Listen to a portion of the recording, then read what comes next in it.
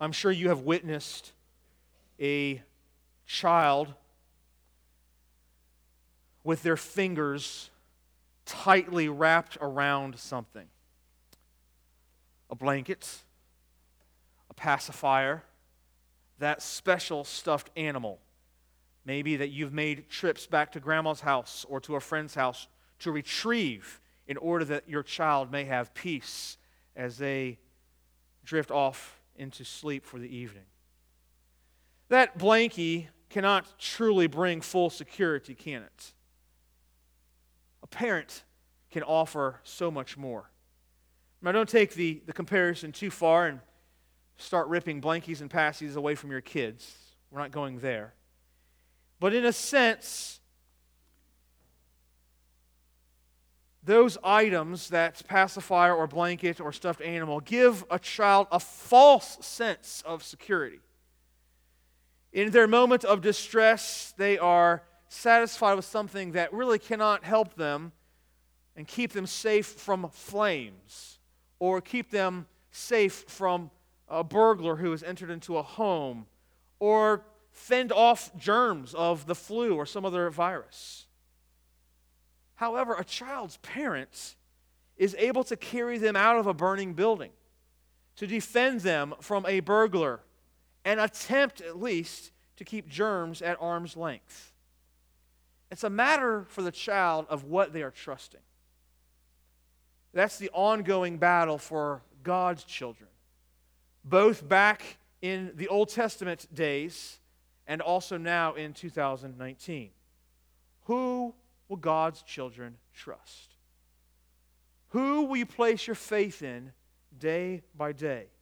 Where are you looking for your security as you traverse this journey of life? To whom, to what do you give your devotion? Mark Vergop, in his book on Lament, says it this way: lament is the language that calls us as exiles to uncurl our fingers from our objects of trust. If you haven't done so yet, would you please locate the book of Lamentations in your copy of the Scriptures? If you're using the Pew Bible, it's page 577. And by the way, if you don't have a copy of the Bible, you can find many copies available online. And if you would like a paper copy, a book, you're welcome to take the copy that's in front of you in the pew. We believe that God's Word is the final authority. That's one of the reasons that we give time to explaining God's Word every single Lord's Day. We as God's children need the Word because it shapes how we are called to live in this life. The book of Lamentations is prophetic in nature. It's a book of prophecy. It records for us the response of Judah as the city of Jerusalem falls. But the book also points us towards hope. Each week during this study, I've given you this author's thought that lament is the process of living between the poles of a hard life and trusting in God's sovereignty. You can identify the hard life, can't you? You can look at something that's going on right now in your life, a hardship, and you can say, yeah, that's a hardship, and I'm trying to live in balance with this reality and the sovereignty of God in allowing it, ordaining this to happen in my life. You can look back at other times in your life, and you can see times of hardship, times of difficulty, times of trial, and you're trying to live between the poles of that hardship and the sovereignty of God. And lament is the language, it's the help, it's the means, it's the process of living between those two poles. We've concluded that the reality of darkness in the life of the Christian calls for the practice of lament in the life of the Christian, and that results in the hope of God in the life of a Christian. You have your own place of hardship and darkness.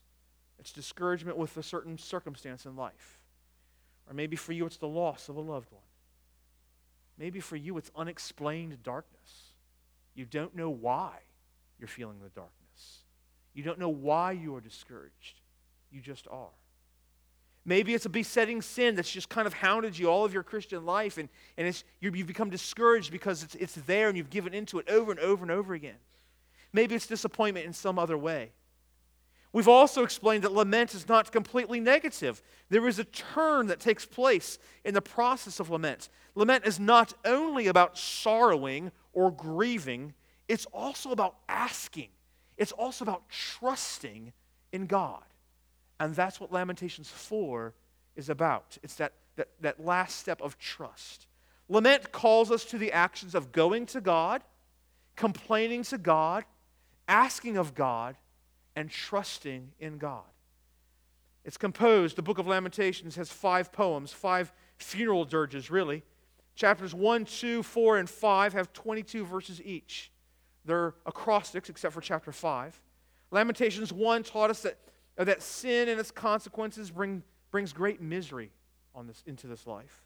Lamentations 2 taught us to look to the rule of God, that He rules with severity, He rules with justice, and He rules with purpose. Lamentations 3 is the great turning point of the book where the poet really packs the meat of the poetry. It's where we find hope in the truth of God, the truth that God's mercies are new every single morning, the truth that God's covenant love is there for us, for His children, the truth of God's great faithfulness. And so that brings us to Lamentations 4, which is much like Lamentations 1. Would you please follow along now as I read Lamentations chapter 4, verses 1 through 22. How has the gold become dim? How has the most fine gold changed? The stones of the sanctuary are poured out in the top or in the head of every street. The precious sons of Zion, comparable to fine gold, or worth their weight in gold. How they are esteemed as earthen pitchers, the work of the hands of the potter. Even the sea monsters, or we could say the jackals, they're beasts, even the jackals draw out the breast. They give suck to their young ones. The daughter of my people has become cruel, like ostriches in the wilderness. The tongue of the sucking child cleaveth to the roof of his mouth for thirst. The young children ask for bread, and no man breaks it or gives it to them. They that did feed delicacies, or delicately, are desolate in the streets. They that were brought up in scarlet embrace dunghills. For the punishment of the iniquity of the daughter of my people is greater than the punishment of the sin of Sodom, that was overthrown as in a moment, and no hands stayed on her. Her Nazarites, or we could translate that, her princes, were purer than snow. They were whiter than milk. They were more ruddy in body than rubies. Their polishing, or their appearance, was of sapphire. Their visage, or their face, is blacker than a coal. They are not known in the streets. Their skin cleaveth to their bones. It is withered. It is become like a stick. They that be slain with the sword are better than they that be slain with hunger.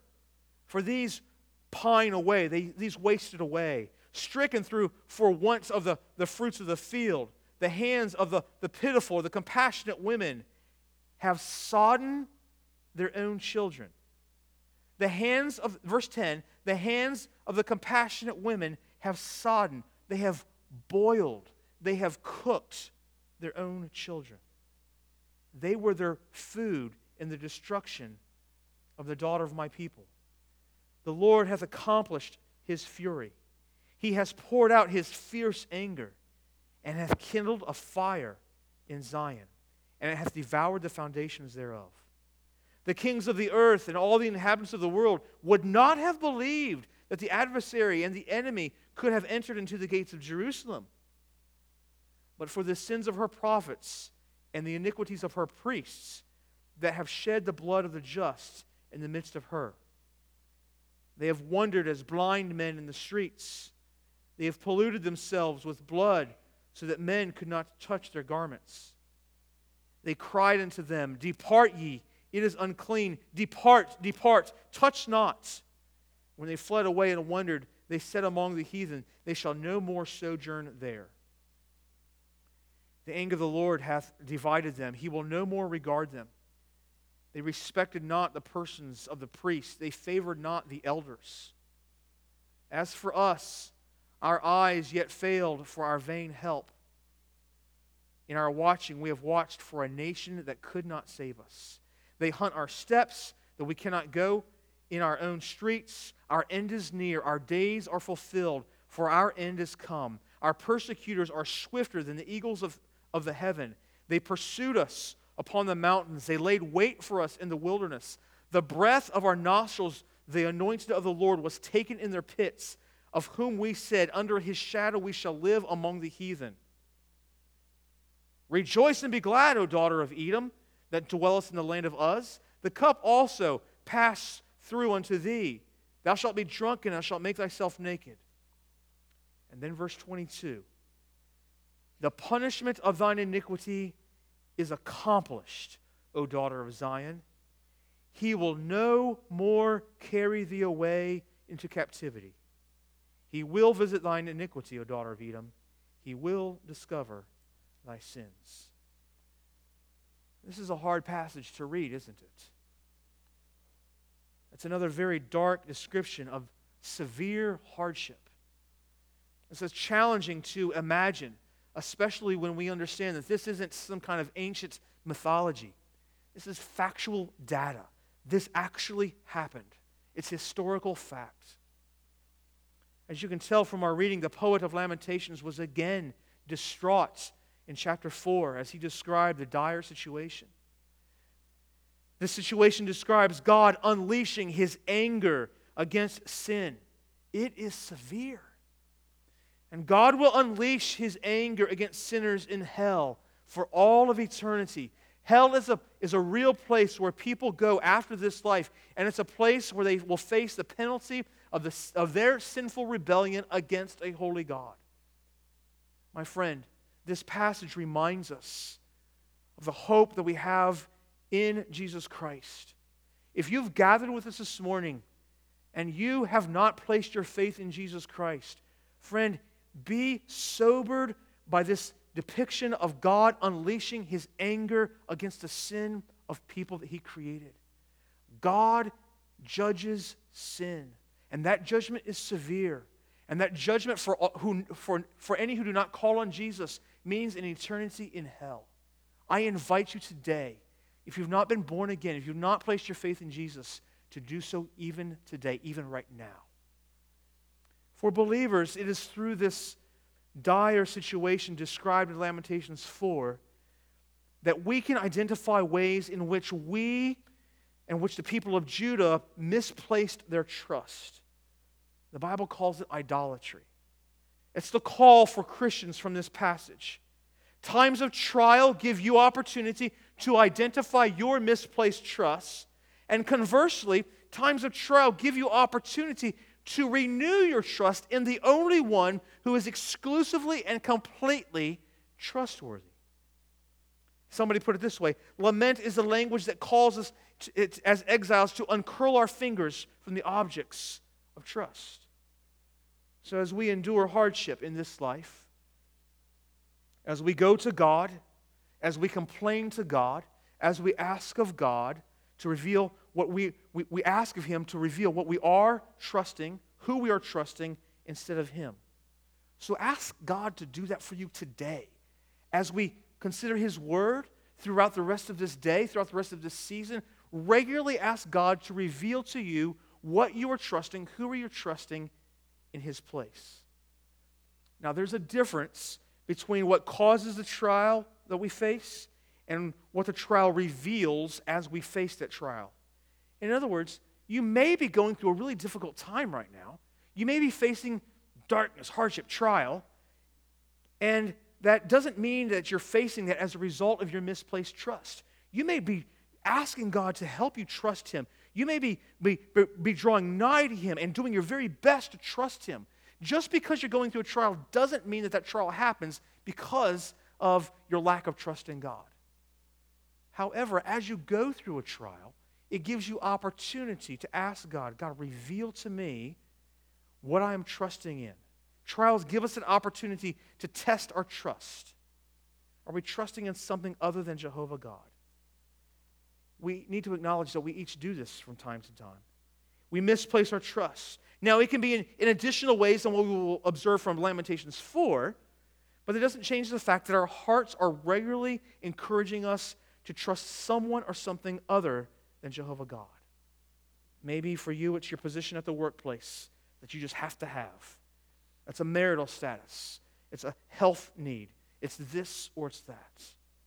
Our hearts are factories of idols. We work overtime seeking satisfaction in all the wrong places. And the trials in this life often reveal those idols.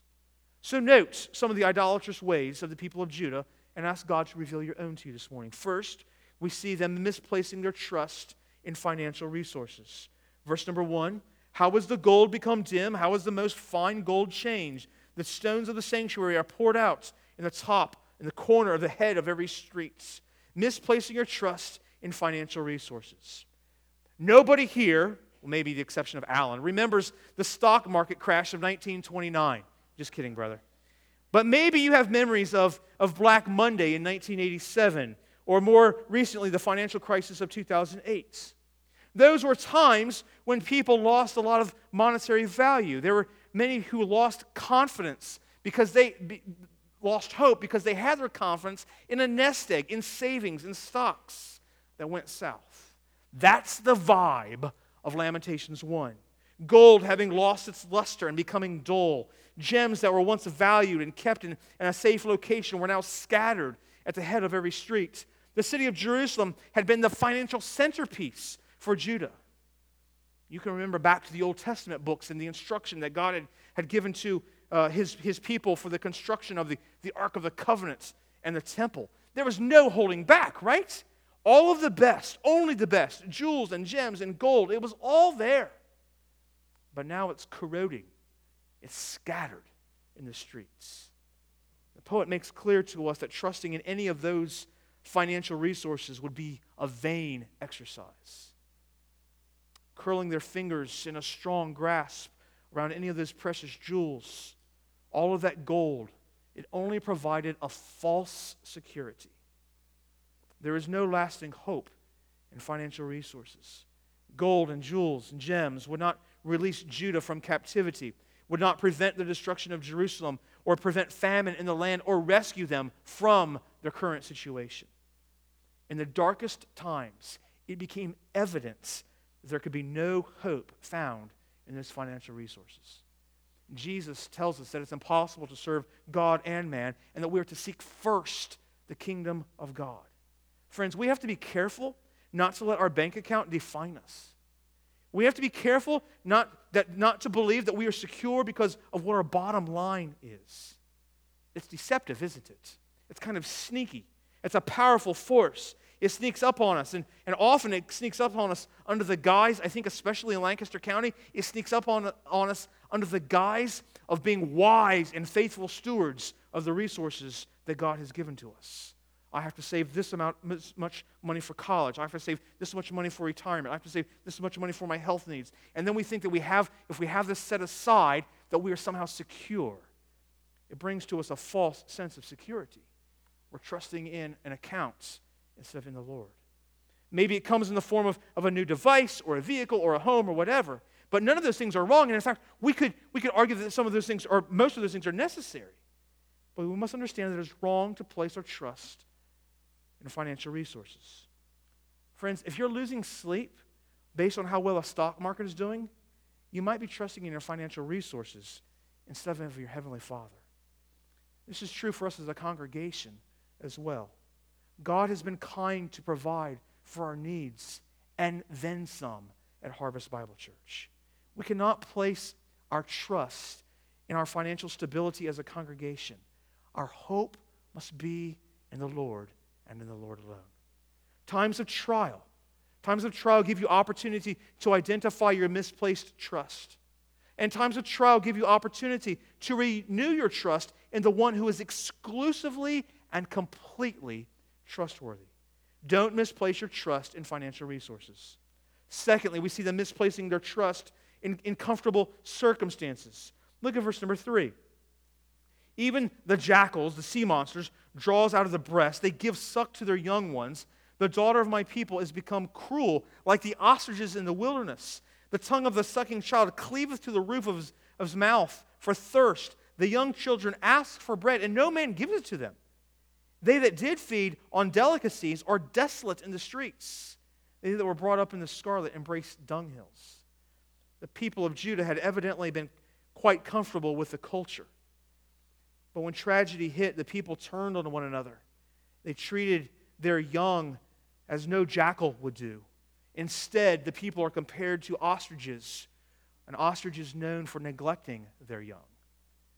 The tongues of the nursing infants were swollen, sticking to the roof of their mouths, not because there was a lack of water in the city, but because mothers were ignoring the needs of their own children. Somebody said it this way: the pathetic scenes of young children begging in vain for food seemed to have etched themselves deeply on the mind of the poets who must have witnessed the events described here and in the first two dirges. As further evidence of the breakdown of the culture, we are told that nobility could not be differentiated from the commoners. Famine was widespread. Everyone was hit. Those who formerly enjoyed the finest delicacies were now dumpster diving for scraps of food. Verse 8 describes the complete exhaustion of the entire city. But can there be a glimmer headline, a grimmer piece of something to catch our attention than what is recorded for us in verse number 10? The hands of the women have boiled their own children, they that were meat in the destruction of the daughters of my people. When we consider this great turn of events from starving nobility and even cannibalism, we must remember that it was not always like that. So there was a shift somewhere along the line, a tragic turn along the way. Jerusalem had been a great city at one point. A description of the attitude regarding Jerusalem is found in verse number 12. The kings of the earth and all the inhabitants of the world would not have believed that the adversary, the enemy, could have been entered into the gates of Jerusalem. The people thought that Jerusalem was impregnable. The people of Jerusalem thought, okay, we're safe, we're comfortable, everything is happening, is going to be okay. Nobody can get to us. The enemy cannot get to us. They considered themselves to be untouchable by the enemy. It took the Babylonian armies 18 months to force the surrender of Jerusalem. The people of Jerusalem had been swaddled in the security blanket of pride. They found false security in their own physical situations. They become comfortable in their circumstances. And then everything turned. Friends, the Bible reminds us to take heed lest we fall. Christian, we are in a dangerous position if we think that we have arrived spiritually. Or we are in a dangerous position if we think that we are in a good place and spiritually, that everything is fine, that we don't have any problems. We are in a dangerous position if we are satisfied with where we are spiritually. Being comfortable can easily become an idol for us that lures us away from full dependence upon God. So maybe our comfortable situation and our trust in that looks like failing to prioritize church gatherings. Or maybe it looks like not giving ourselves to the spiritual disciplines of reading God's Word, of praying, of gathering. Maybe it looks like resting in our academic knowledge of God's Word versus living out of God's Word. Maybe it looks like trusting in the traditions of our spiritual habits regardless of the condition of our hearts. Have you made your comfortable circumstances a false security for yourself? You see, times of trial give you opportunity to identify your misplaced trust. And times of trial give you opportunity to renew your trust in the one who is exclusively and completely trustworthy. Placing your trust in financial resources, placing your trust in comfortable circumstances are forms of idolatry. Notice a third idol in this passage: misplacing your trust in other individuals. This might be the most significant or the primary evidence of their misplaced hopes. Verse number 13 says, "For the sins of her prophets and the iniquities of her priests that have shed the blood of the just in her midst for her. It was the prophets and the priests, the very individuals that should have been proclaiming the covenant relationship that Judah had with Jehovah. Those priests, those prophets, were instead leading the people in heinous sin. The spiritual leaders of the nation did not instruct the people on the law. They didn't rebuke the people about sin. And the people were evidently fully trusting in the spiritual leaders in this task and not holding them accountable. There was a responsibility that the leaders had, and because they did not fulfill that responsibility, Judah was in a difficult, dire situation. The poet clearly states that it was because of their failures, the priests and the prophets' failures, that Judah was facing this time. Leaders were going after other gods and all kinds of evil. Their hearts were turned towards that direction. And now they were driven from place to place, as we read earlier. They weren't wanted. Nobody wanted the prophets and the priests around them. They were abandoned by the people of Jerusalem. The spiritual leaders who were to teach about purity became untouchable because of their uncleanness. Friends, we have to be careful of what we take in as God's children and who we look to as spiritual leaders. During the month of October, we took a couple of Sunday evenings in our Sunday evening services, and we watched a documentary called American Gospel. It explained how false teachers like Joel Osteen and Benny Hinn preach a false gospel.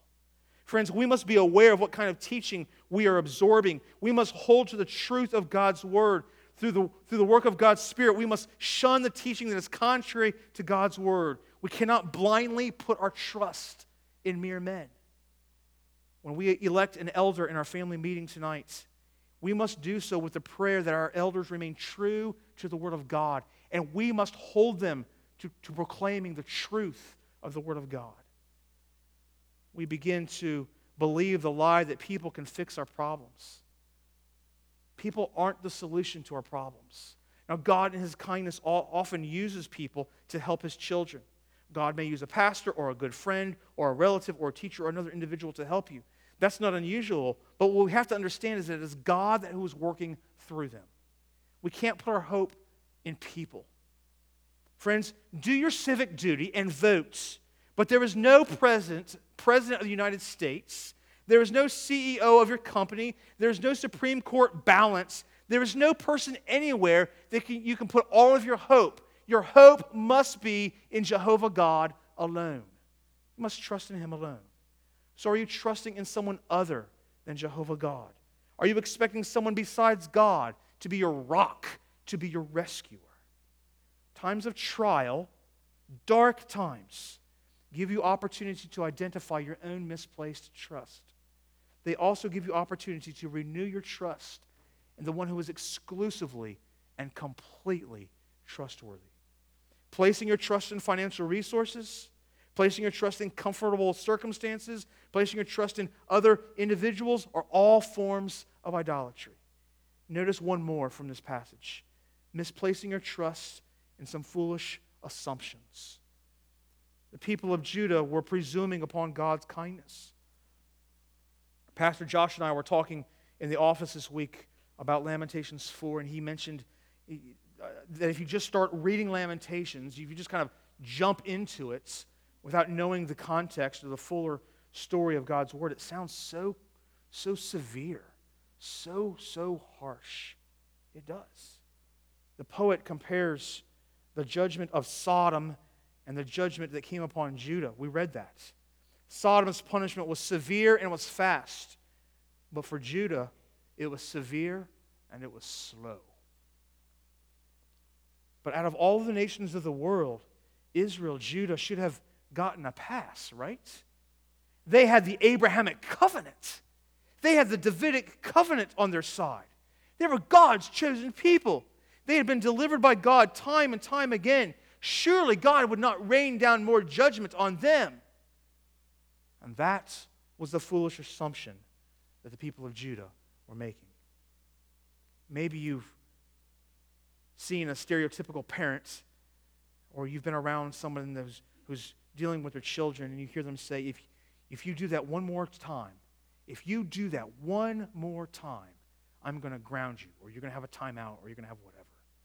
2 minutes later, if you do that one more time, two more minutes. If you do that one more time, the kid finally does it one too many times and then faces the penalty for their sin. Verse number 11 says, the Lord hath accomplished his fury. The nation of Israel had warning after warning after warning. The prophets of the 7th and 8th centuries BC voiced scores of warnings. You can read through the book of Deuteronomy, and you would read many instructions that God gave to his covenant people, that they must remain true to him, that they must never worship other gods. He was a jealous God. Judah was presuming on the graciousness of God, not expecting the severe blow of judgment. They were trusting in a foolish assumption instead of trusting in the only one who was fully trustworthy. They were holding tightly to the false security of assuming that somehow they would get a pass from God. I wonder if we do that as Americans. America has been wonderful for almost 250 years. In so many ways, America remains wonderful today, and our prayer is that America will be wonderful in the future. But friends, we cannot place our hope in a nation. We must not assume that because we live in America that we will somehow get a pass from the chastening hand of Almighty God. Harvest Bible Church, God has been kind to us as a congregation. We must not assume that just because we have had 18 years of ministry that we have somehow arrived, that God will give us a pass for coasting, that would be a foolish assumption on our part. Christian, just because you have godly parents and godly grandparents doesn't mean that you are doing well spiritually. Doesn't mean that you have done what you have been called to do by God, that you're following his instructions, that you are living for him. You cannot assume that your children will follow in the ways of your God just because you are, or your parents did, or your grandparents did. Judah did not get a pass from God's hand of judgment. The judgment that fell on Judah was indeed severe. But then verse 22 tells us that an end would come. The punishment of thine iniquity is accomplished, O daughter of Zion. God would not prolong their days in exile. One day, God would show mercy, and he would send the one that would rescue them. Brothers and sisters, trust God to bring your days in exile to an end. Whatever your hardship is on this Lord's Day, God will not prolong your exile. He has sent a Savior to us once. This is what we consider at Christmas. And he has promised that he's going to send him again. And he's going to end all of the sorrows that we face in this life. He's going to wipe away every tear. He's going to put an end to all that is wrong. We don't criticize our children for having blankets or stuffed animals or pacifiers that make them feel secure. Primarily, we don't correct them on that because they don't understand yet that full security is not found in those items. But for us, as the children of God, we do know where security is found. We do know that money and the comforts of this world and other people and false assumptions will not be something to put our trust and our hope in. Lament is the language that calls us as exiles to uncurl our fingers from the objects of trust. So what is the object? Who is the object of trust in your life on this Lord's Day? Are you trusting in money? Are you trusting in a friend? Are you trusting in a certain life situation? You've gone to God with this difficult time. You've complained to God. You've asked of God. And now you are called to trust God and to trust God alone. Christian, instead of trusting in these false hopes, trust in the one who owns the cattle on 1,000 hills. Trust the one who has no limits to his wealth. Trust the one who is able to do exceedingly and abundantly above all that you could possibly even imagine. Trust in the one who sticks closer than a brother. Trust in the one who is the same yesterday, today, and forever. Trust in the one who can provide for all of your needs. Trust in the one who does indeed give you new mercies with every new morning. Times of trial, they're hard, aren't they? They're difficult, but they give us opportunity to identify our misplaced trust, and they give us opportunity to renew our trust in the only one who is completely trustworthy. So whatever the hardship is in your life, whatever the darkness is that you face, take the opportunity to identify the ways in which you are trusting in anyone or anything other than Jehovah God. Confess that even this morning. Confess that to God. Renew your trust in the one who will not prolong your exile, but instead has freed you through the blood of his Son, Jesus Christ. Let's bow our heads and close our eyes.